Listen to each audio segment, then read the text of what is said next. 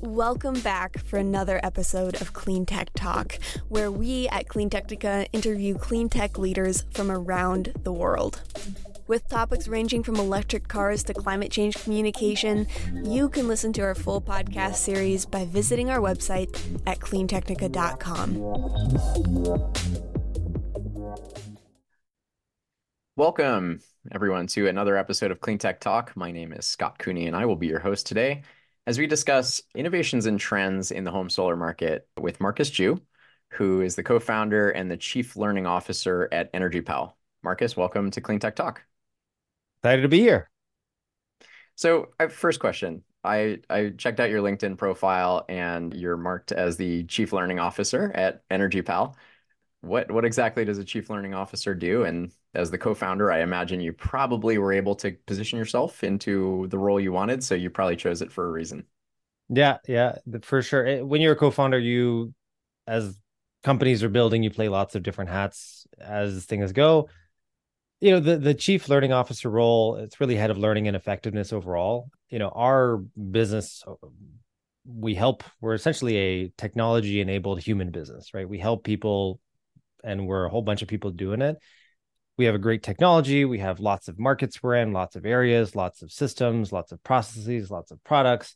And so essentially my function is collecting all of those different approaches and making sure that any person in the organization is enabled with the right information, but also how to and when they should apply whatever knowledge they have to their fingertips. So it's just making them overall more effective in how they talk, how they operate, and making sure we're capturing that information in a landscape that's constantly changing, which, as you can imagine, can be challenging when you're in 44 states and 3 Canadian provinces. So it's a lot of stuff. It's a lot to stay on top of, for sure. And employees need that stuff, and obviously your customers will need that stuff. So it's kind of a cool role. So I think it's something I would definitely enjoy too. I've worn every hat at Clean Technica. I'm founded Clean Technica, and I am currently the chief operations officer. But I think I've worn every single hat at this company. Yeah. And but I've never been the chief learning officer. So maybe next year on my LinkedIn you'll see that. There you go. Yeah. Well, it's a great spot to be in. How's that? No, I think it's really, for us, that's a big part of helping people go solar is also educating them. And a big part of educating them is making sure that our people are educated and are experts. And so, our team, just the model, and we'll get into it later, but our model is a lot more complex than a traditional solar company. So our sales reps, our qualifying team, like our teams have to be much more enabled than, if they were like a door knocking crew selling underneath one company or something like that. So it's definitely a very different level of knowledge and expertise that's needed. Yeah, absolutely. Yeah. The door knocking is of course important, and whatever, but you want those people to have like 1 or 2 talking points and stick to their script and just get the information. Yeah. That's it.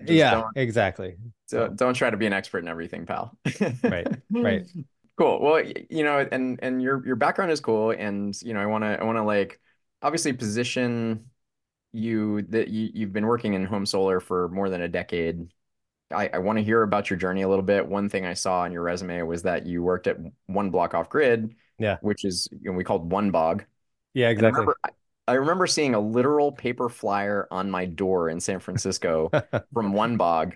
Yeah. And I nice little plug guy, right?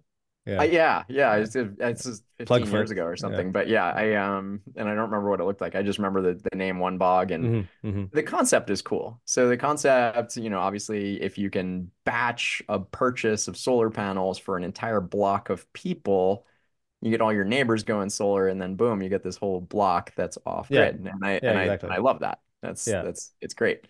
So tell us. It was kind of like a Groupon at the time. Right. Totally.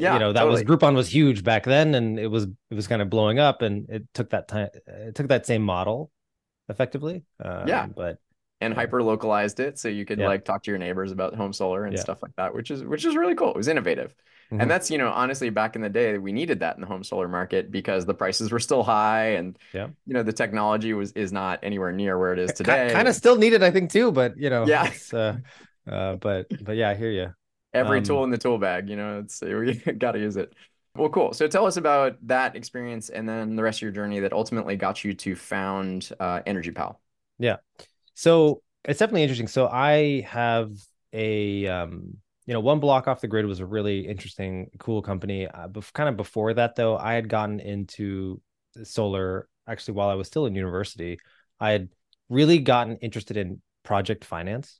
I just thought it was really interesting that you could come up with this idea to finance something and be able to use the idea to get the funds to then actually do the project. And so you didn't have to be some wealthy, work in your balance sheet, go to a bank, ask for money, and they say, well, how long have you been in business? Like, I always had this entrepreneurial mindset from the beginning, and I was like, oh, this is great. You could just have a great idea. Saw how people, when power got deregulated, how that basically the project finance was essentially the method to build new coal plants and electric plants, and thought, well, we should do this for something that is maybe less destructive for the planet and maybe more better. So, and it just worked out that at that same time, and I was going to school actually in Canada, up in Toronto, and at that time, the Ontario launched this Green Energy Act, and it was a feed-in tariff program, very successful, lots of contention around feed-in tariffs overall, but it was a great program that sort of launched, and I was like, what a cool idea that you could like, what if we did this? You had the government giving a 20-year, 80 cent per kilowatt hour contract guarantee.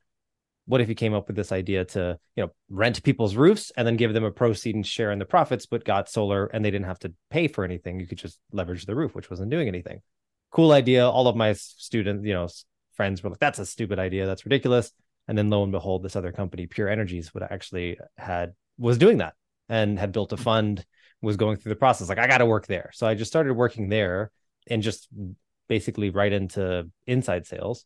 And then I graduated. They actually had acquired One Block Off the Grid, and I'd moved down to San Francisco to help with sort of reshaping those operations and sort of building up the company. And One Block Off the Grid had a very interesting model, very similar to how Energy Pal is that initially it was pulling a bunch of people together and coming up with a discounted sort of deal with one installer.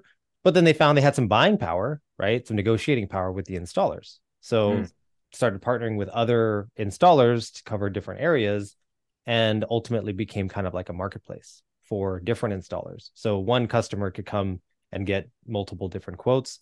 It's a very effective model. And, that company, One Block Off the Grid and Pure Energies as one entity, then got acquired by NRG back in 2014. So it was a wild ride from like a team of 6 to growing a company that got bought out by a Fortune 100 company at the time. It was a bit of a wild ride. That's awesome. Okay, and then where did Energy Pal come from? What was ultimately? So our whole expertise in One Block Off the Grid was essentially fitting into the customer acquisition segment of the market, right? It's like, how do we acquire customers, keep them, make sure they get installed, work with installers in a way that worked. And we were able to do that very well, better than many of the other companies. That's why they would essentially farm their sales and project support to us at the time. We sold the company. Many of the partners and people left, and they all did their own thing. That integration, I don't know if you've ever been a part of a integration of 3 companies trying to form a new division inside of a big corporate entity that is publicly traded, but it didn't go so well in terms of, it didn't go so well in terms of its ability to work, right? There was a lot of conflicting interests, and it was a lot. So it became very clear that like that wasn't going to work under that leadership, with that structure, with those incentives. And so, I ended up doing some consulting projects and things. Then a couple of former One Block Off the Grid and Pure Energies, colleagues of mine, we sort of came back, we looked at the market, and it had gotten worse. Like, finding customers was more expensive in 2015, 2016 than it was in 2014. Like, the marketing was broken. The ads were all misleading. The salespeople were still knocking doors, overcharging people. People in California would get prices and there'd be like massive ranges of like $20,000 for the same stuff. And we're like, well, this is still very much broken. And there's still this big hole for consumers to have a reliable experience, good experience, great quality products with a great price. And it just doesn't exist in a consistent way. And we're like, we could scale this up. Of course, it's much harder than you think to build a business, but that's ultimately was the reason why we jumped back into the market and really pulled together the best of the best in terms of the sort of marketing, sourcing, lead gen, that process, and then our expertise, which is really the product and installer, working with different installers and managing the sort of customer experience, all through a digital model. Turned out we're pretty effective when COVID hit, and we were really well positioned because that's all we've done. We've never really done the door knocking.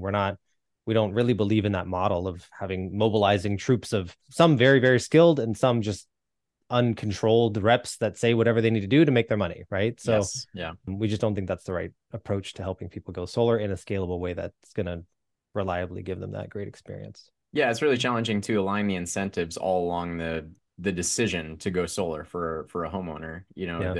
The door knocker and the marketer and the contractor, and everybody's got the installer, the financer, everybody. Yeah, exactly. So it's to get all the incentives aligned, and then also treat the homeowner with the respect that they deserve too.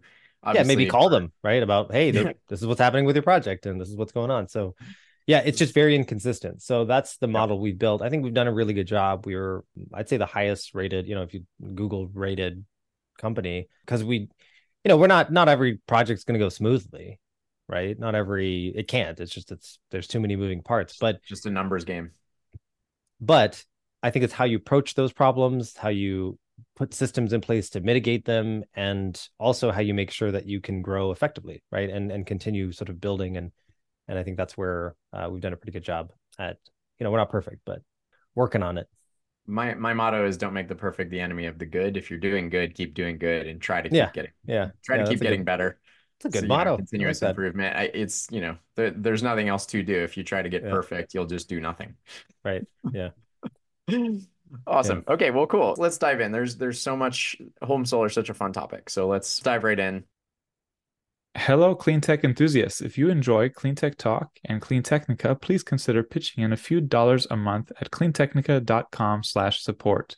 That's cleantechnica.com/support, where you can sign up in seconds with a credit card, pitch in a few dollars a month, or whatever you like.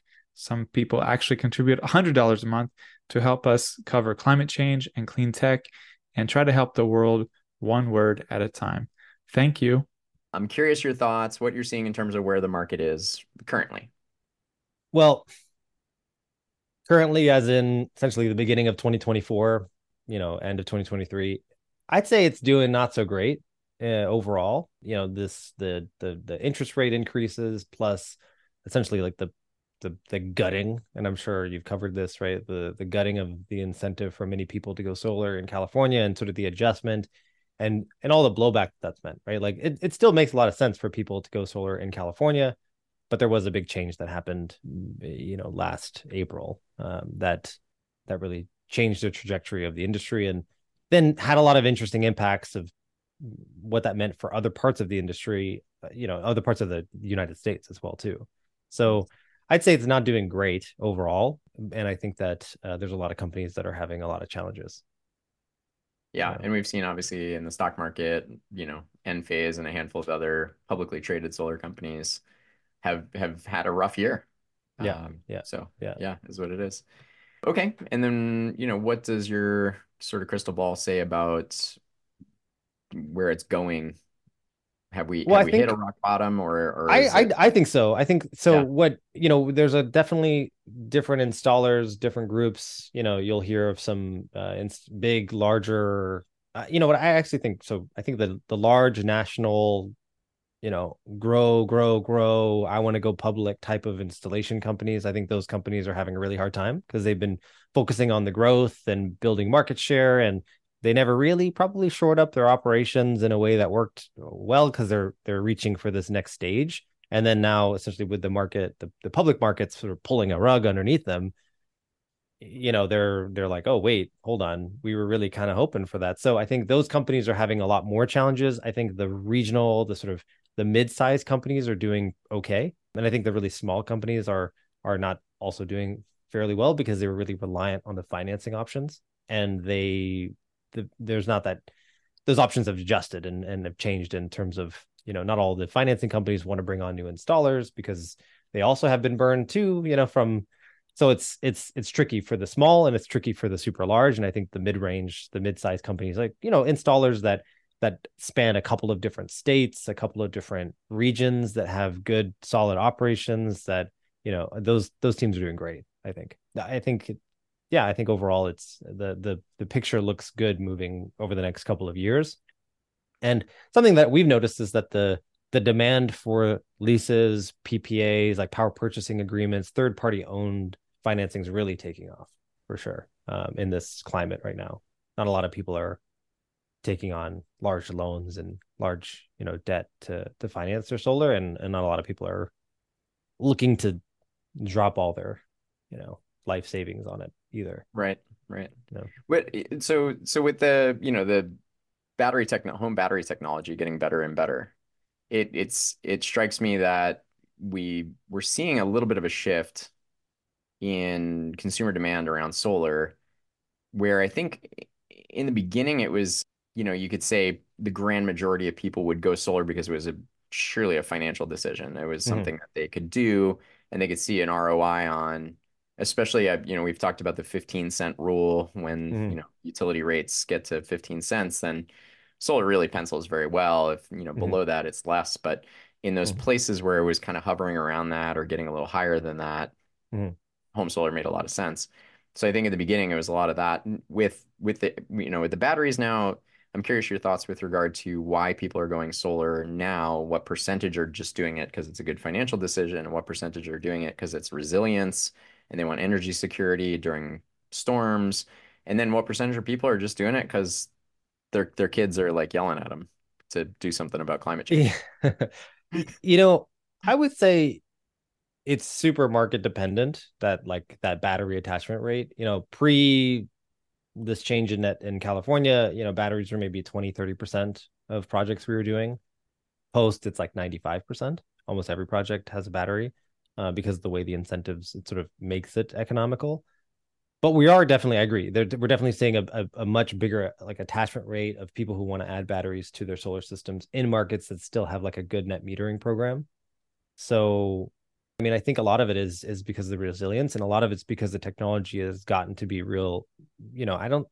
The prices haven't really come down dramatically, but the technology's just improved a lot, right? So batteries 2 years ago, really hard to work with, hard to connect, very convoluted different systems with different inverters and different batteries and management. And, but now you have battery systems that can connect to a generator, connect to your home, maybe replace the need for, a lot of times people, they need to upgrade their electrical system, their main panel when they go solar. And some of the battery technologies nowadays can kind of do that for you, so that it sort of avoids having to do other investments, and you can make it make sense economically. And a lot of areas where there's really fluctuating cost of power too, like Texas, for example, we're seeing a much bigger demand for batteries because of these crazy heat spikes that's been going on.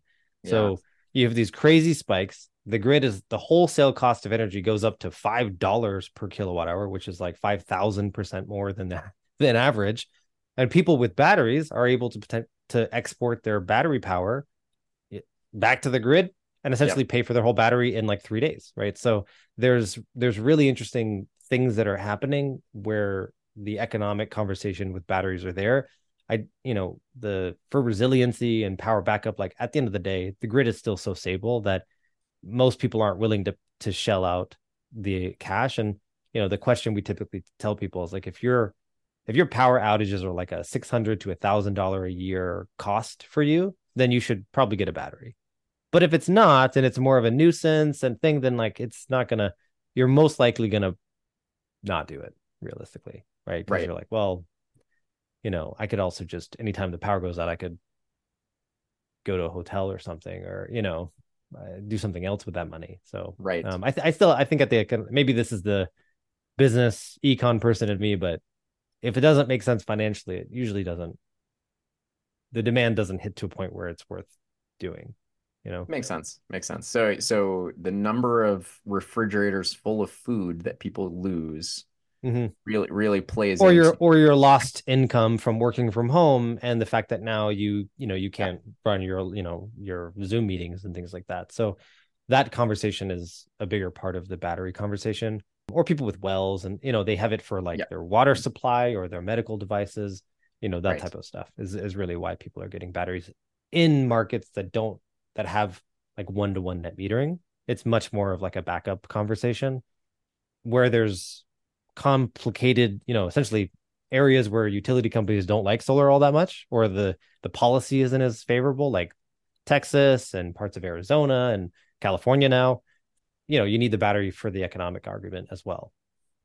Makes sense. And there's so much innovation, and people are talking microgrids. It's, a lot of exciting technologies out there, and energy security is a big buzzword. Resiliency is a big buzzword. Mm-hmm. But, at the end of the day, we need panels and we need batteries. And, obviously those things, we need the IoT, get the Internet of Things to like connect all these things. This is fundamentally, we just need more supply of generation and storage throughout the grid, right, to make that stuff happen. And so it's one of the things I appreciate about Energy Pal and, companies like yours is that this is where the rubber hits the road. Yeah. We can't do a large scale microgrid, in a neighborhood or a block or something along those lines without many of the folks there having the hardware, right? Yep. And then obviously the connectivity. So I don't know, you want to touch a little bit on kind of the urban combat angle I think more guerrilla, get panels. I think there's a lot of people that are, that they get into the space, there's very exciting ideas of microgrid and all this stuff, and it's really awesome and it's really great. And I think maybe our culture, our mentality at Energy Pal is much more pragmatic and just very much more like, we just need to get people to get solar installed in their home. And those people typically tend to get batteries because it either makes sense for them or it's just easier because they have solar to help support that.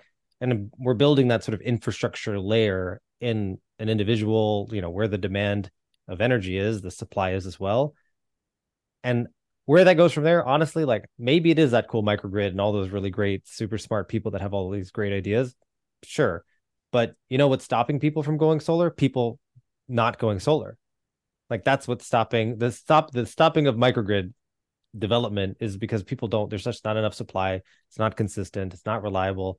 So for us was like, let's just solve the root problem of like, let's just change the landscape of the power infrastructure in North America as best we can by just solving the root customer experience problem on why people, because they're not given money to do this. They're giving like rebates and this and that, but ultimately they have to make the decision to do it. So let's just make that decision as easy as possible, right? By pulling all the options under one table, the best options, vetting, making sure that they get a good experience, and just helping sort of like person by person make the switch in a way that they're not like regretting it afterwards, right? And they're so happy about how it went that they would refer, because ultimately that's how this is going to happen. It's like, then I go back to my one block off the grid, the grassroots campaign sort of mentality. It's like this happens when it's a grassroots level, but if one person hated their experience, it was sized wrong, they overpaid, they got overcharged, they shut off that whole, like that, all their network, their whole node of people they connected to, they're the ones now spewing the negative of why they shouldn't go solar. And then we're facing that roadblock. And so that's the current experience for a lot of the industry. A lot of people don't have a great experience, unfortunately. Yeah. And and then they're like, oh, I wish I wouldn't have done this. And anytime I see that, I'm like, it destroys my heart that like the system allowed for this to happen. And so how do we just shift it a little better, right? It makes all the sense. So, as the chief learning officer, I'm super curious your thoughts with regard to why the breakdowns happen. So first question, why do homeowners decide not to go solar when it does make sense for them? I'm sure there's a lot of reasons that happens. And then sort of the follow-up question, I mean, you talked about, in 2015 that ads were really misleading online. You still see a lot of misleading ads online about solar, a lot of misleading information. Clean Technica, we're always trying to overturn and get the truth out there. But there's so much misinformation out there, not just like from, the usual suspects of people trying to confuse us around climate change and climate solutions, but also just like the market mechanisms put in place kind of incentivize companies to do some seedy things from time to time. And so there's a lot going on there. So yeah, so again, first question, why does a homeowner decide not to go solar when it makes sense? And then B, let's get to that misinformation that's out there and how we can kind of address that. I mean, simple, it all boils down to, in my mind, incentives, right? Like the incentives are very misaligned. So to kind of pull it back a little bit, the customers that look into solar, start the process, and then ultimately don't go solar, even when it quote makes sense, is that they never got the confidence they needed for themselves to make that decision, right? They definitely got sold to, they got pitched this product, pitched that product. A sales guy was telling, oh, you need to get microinverters, and that's the most important thing. Another guy saying, that's a bad idea, you should go with central inverters. And they're fed essentially multiple lines of information, and it just gets very confusing. And some of the platforms that are out there on the market that like will help you get lots of quotes and you get to compare all of your quotes, those people also don't go solar a lot of the time too, because they get so confused by all the options and all these things. So I think a lot of it is just the kind of the customer experience. Like you are fundamentally, they're making an investment in their property for a long term. They may be selling their house, they're not sure how long they're going to be there. And so it's like it's so easy just to go, I'll just stick with what I'm doing. And the status quo is so easy to fall back to. True. And unfortunately, solar does require a little bit of info, or you sign it really quickly and then you regret it afterwards because you signed, at the door from some guy or you didn't even realize that you signed because he just says, yeah, agree to the appointment. You click a button and that turns out to be like a 40-page contract that you didn't even realize. And now you have panels up and you're like, oh my God. There's a lot of stuff that can happen. So I think ultimately it's so easy for people to fall back to not doing this when they get kind of overwhelmed. And it's so easy to get overwhelmed the moment you raise your hand being like, I want to look into solar. You might get one company, you fill out a form, you go online, right? So I'm a homeowner. I'm looking online. I'm being like, oh, how solar installers near me.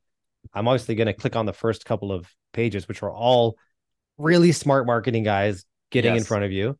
You click on it, and then guess what happens? You put in your information, and it goes to 3 solar installers, probably, or 7 or more. Yeah. And sometimes those solar installers will then take that information because they don't service, and they'll be a solar installer that actually isn't a solar installer. They're another marketing company. They'll sell your information again to another 12 people, and then now you've got literally 20 companies calling you 3 times a day, and you're like, this is just too much, right? Yep. So because the model, it's so hard because people don't just go solar and they're not referring and everything. It's so hard to find people who will actually, their roof qualifies, they're in the right area, they're in the right orientation, they have the right credit. That sort of pool of people that it makes sense for economically is actually not as big as you would hope it to be. And so that process of selecting and finding, and then once you find somebody, it becomes so competitive that people will just give up 50% of the time, right? Because they're like, I don't know who to believe, I don't know who to trust. So I'm just going to stop, right? And I'd rather just do nothing, because people would rather do nothing than make the wrong decision. And that's just how human nature is. So that's what we're trying to combat, make it, build a platform that people can trust into. But even still, you got to earn the trust, right? For sure. And so, okay, so tell me how does Energy Pal sort of work in that ecosystem? How do you solve some of those issues that the homeowner faces and that the market mechanisms, create these dynamics for? Yeah, I think that one of the big one is that, again, if you're a skilled salesperson knocking on a door, let's kind of go back. Level 1, if you're a person who has to go to your house, like I got to go to your house and you live in Hawaii, right? And I don't live in Hawaii, but let's imagine I did. I would have to drive out. Maybe I'm on another island. I got to go to your house. I'm committing all this time. I'm investing into you. And so I'm going to be pretty, that amount of time needed to get in front of you to have a good conversation. I kind of need that deal, right? Like as a salesperson, I need it because I'm only getting paid if there's success, right?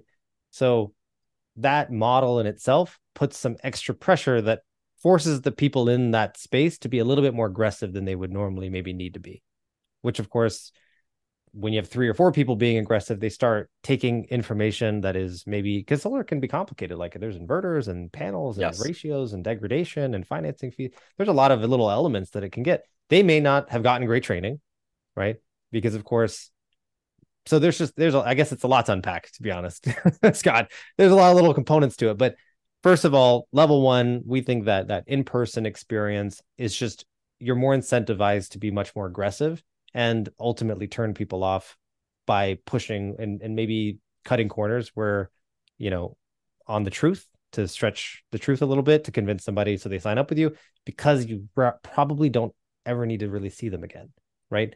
This isn't like a solution. Like this isn't a monthly reoccurring subscription from a SaaS company where like, if you give me bad service, I stop the monthly payments and there's churn. Once those panels are installed, like, good luck. What are you going to do? You don't get a month free trial of somebody drilling holes in your roof. No, the holes are done, right? And it's not as bad as someone ripping up your bathroom, and now you've got no place to go to the bathroom, but it still is a commitment, right? So, the salespeople and the installers, everybody knows that. So it's like, if they get the deal, they win the deal, they do it. So they're just going to stretch the truth more likely. That's number 1. Number 2 is if you're in person or even virtual, if you only have one option to present to somebody, you're going to sell the crap out of it because that's your incentive, right?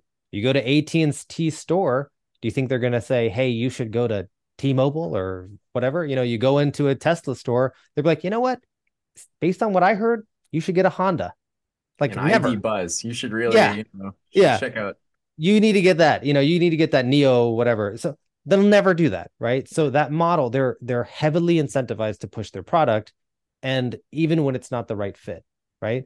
The amount of times we talk to people and they're like, you need to go with this loan, or you need to go with this lease, or you need to pay cash for it, and they're pushing the customer down this path.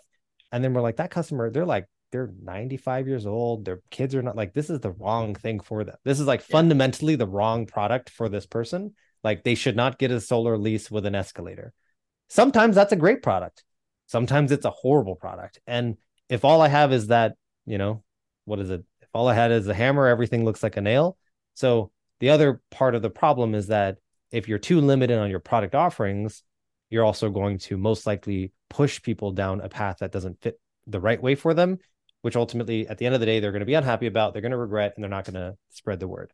So our model is to sort of consolidate those, make the sales incentive process better by being virtual, having lots of options, using our technology to make it easy for them to access. So to answer your question about as a chief learning officer, so my job is to try to pull that information, insights into like guidance, so that any rep at any point, they're able to know, based on what this person's situation is, they're more likely going to go with this kind of a program. And because we have so many great options to choose from, between 5 installers, 10 panels, 30 financing companies, different designs, we'll have like 10,000 different solutions to best fit a plan. And then it's just their job to educate it the right way. Right. Mm-hmm.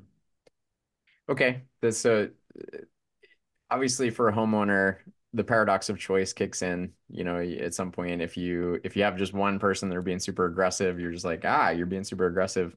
But sometimes that really works because people don't like having too many choices. The paradox of choice, like, so if you have 7 choices, it's overwhelming. Decidophobia. Right? Yeah. Like, haven't heard that one before. Right. But yeah, so if you had one key takeaway that you were going to tell a homeowner considering going solar, and they're kind of new to it, not that technical, what do you tell them as they begin their journey of trying to get solar for their house? These are always really hard for me because I'm so specific to the area and the market and this and that. But generally, one key takeaway, I would say, be willing to take a little bit of time to have the conversations with a couple of people, not just the first person you talk to, not just the last person you talk to.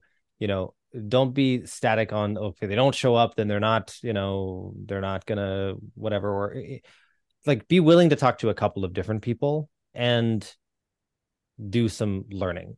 Don't just take what people say at face value. That would be my best guidance overall, is, don't think this is something you're going to figure out in an hour, but also it doesn't need to take, 40 hours of analysis either. You just need to have a contact with a couple of different people so that you feel comfortable. Obviously, I would love if people came to us, they talk to us, they believe us enough, they trust us, but I understand that's not how it's going to be. Talk to different people and you'll see how things are different and which option you should go with, and just be willing to kind of go through that process a bit. But it's worth it. It's like, I always put things into perspective. It may take someone actually like 5 hours of their life to like look into this, starting, scheduling, meeting this guy, meeting this person, thinking about it. It's going to take like 5 hours of your time, but there's like hundreds of thousands of dollars of savings for that 5-hour investment. Like, it's a pretty good use of your time. Yeah. But if you come in thinking like this is just going to happen quickly and you want a solution, you're probably just going to get sold to by the first person that you talk to, because they're generally well trained and they know, we've been doing this for 10 years now. So we know, they know the buttons to press to kind of get you to get mobilized. So, just be aware that, they have an incentive to sell you, and you just need to make sure you're going to work with a company that's going to be there to support you through the process, not just, say yes up front. That's all. That's good advice. It's like any major decision, whether it's a car or a house or something, but a car is actually less major, because a car, you can sell the car, right? Like, you don't like the car, you can return it. That's true. You're you don't like the panels. What are you going to do? The holes are drilled, the damage is done, right? So take more time to think about solar than you do to think about a car, which that's, everybody, most people have at some point in their life bought a car. And this is a good frame of reference for them. How much time do you spend? I think probably spend too much time thinking about their car because of, the car. But yeah, I agree. I think, it's one of those things where you can't easily undo the decision. So it's worth taking the time to like feel really comfortable with it. And if someone's putting extra pressure on you, like, their job is to put some pressure. So like, expect a little bit of like, hey, let's move forward. Let's progress things. Let's go to the next stage. But if they're like, if you don't sign tonight, you're not going to get this deal, like that, there's just, for us, that's just not what we do. We're not going to put this like fake time commitment. Like, it's pretty obvious that people should be going solar and we can explain it, but that tactic isn't needed. And for us, we just think that, it's more likely they're hiding behind that urgency pressure than with a poor product and a bad price to get you committed so that you don't look around anymore. Because it can be big ranges, right? Like, again, one of the issues that we have is people go, well, why don't I just go directly to the companies that do the installation? Because we're not an installer, right? We're like a service. We work with installers, but the installers pay us a finder's fee when we secure an installed project. So why wouldn't I go to the company directly, right? Like, I'll get a better deal. Usually that's actually not always the case, because they have the same problem of talking to the homeowner. Like, there's one person, they're talking to 5 people. They're only going to go solar once with one of them, maybe, right? So we find just the way we're operating and the way we work, we can kind of slide in at a lower cost basis than most of what you would get if you weren't. And sometimes it can be really pretty dramatically different price for the same kind of equipment between installers. And obviously Energy Pal has relationships with the installers and the technology and the hardware and all this kind of stuff that you've developed over years, and you have a sense of what works, what doesn't, who's a good contractor, who's not, that sort of thing. So it's, there's a little bit of a third party layer of sort of consulting on some level for a homeowner to go to Energy Pal rather than go and it's not always perfect. Listen, there's I told you about this California thing, and I'm happy to share. I mean, there's our companies that have, blown up sort of in the crazy growth that happened in that net metering 2.0 rush. Did lots of installs, but then they were not really ready for that next stage.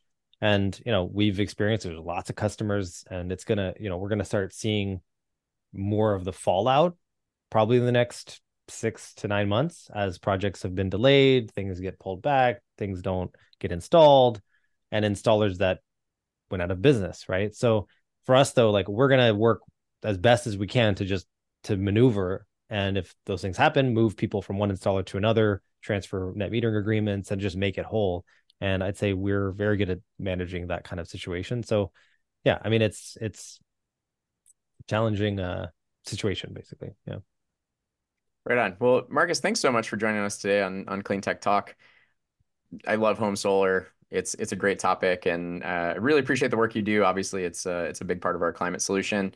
I think you mentioned a little bit in an email earlier that solar is going to overtake hydro in terms of actual production of renewables in the United States in 2024. At some point, we're going to see more solar being produced than hydropower for the first time ever, and that's really exciting. So it's a cool industry. I mean, a lot of that's utility, big scale. Of course. But our focus is the residential. I want to make it so that people, when, even if they don't believe in climate change or they don't believe in, solar, which is a confusing statement, but we've seen it. I don't believe in solar. It's like, okay, that's kind of interesting. Like the sun shines and it produces electricity. It's a complicated, thing, but it's like when panels are on someone's house, it forces everybody to deal with it. You got to see it. You got to talk about it. You got to, I have kids. They say, what are those things? Why is there glass on the roof? You're like, you have to address it. It forces you to do it. I think that's where there's a lot of power in the residential space to make this shift to a more climate first, positive impact on climate kind of movement, right? Because it's not just in the background, right? It's not just like a big solar farm somewhere else, but it's literally right in your face where you have to make that decision of I'm not recycling, but this guy's here. It sort of just forces people to deal with their own hypocrisy sometimes. So, yeah. For sure. And also, it's a nice educational point for the general public that these technologies work. If somebody sees your neighbor sees your house as being powered entirely, they're probably not all crazy. Right. Exactly. Right? It's Some just might be, but not all of them. Yeah. It's people needed to see other people driving an EV. There's first adopters, there's second adopters, there's a whole adoption curve. So solar is kind of the same, but seeing the panels, it makes a difference for everybody. Yeah. So, yeah. And what's interesting for us, because we're in the different markets, is that you start, different states are at different points of that, in the early adopters. Some are still there. Some are, they're still in the what happens if it snows and how, does it really work? And you know what I mean? They're in that stage, and others are in California, just hyper, this is their third house. They've had solar, they have batteries, they know what it's about. So it's interesting as well, seeing the overall market awareness depending on the area. So that's awesome. All right. Well, where do people go to find out about your services? energypal.com. That's it. Easy enough. Yeah. Awesome. Well, thanks for being on the show today. And we look forward to seeing your continued success.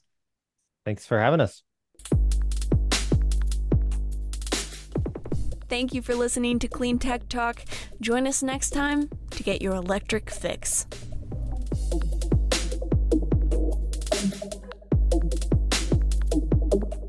If you would like to sponsor our podcast, send us an email at accounts@cleantechnica.com. That's ACCOUNTS@cleantechnica.com. Thanks.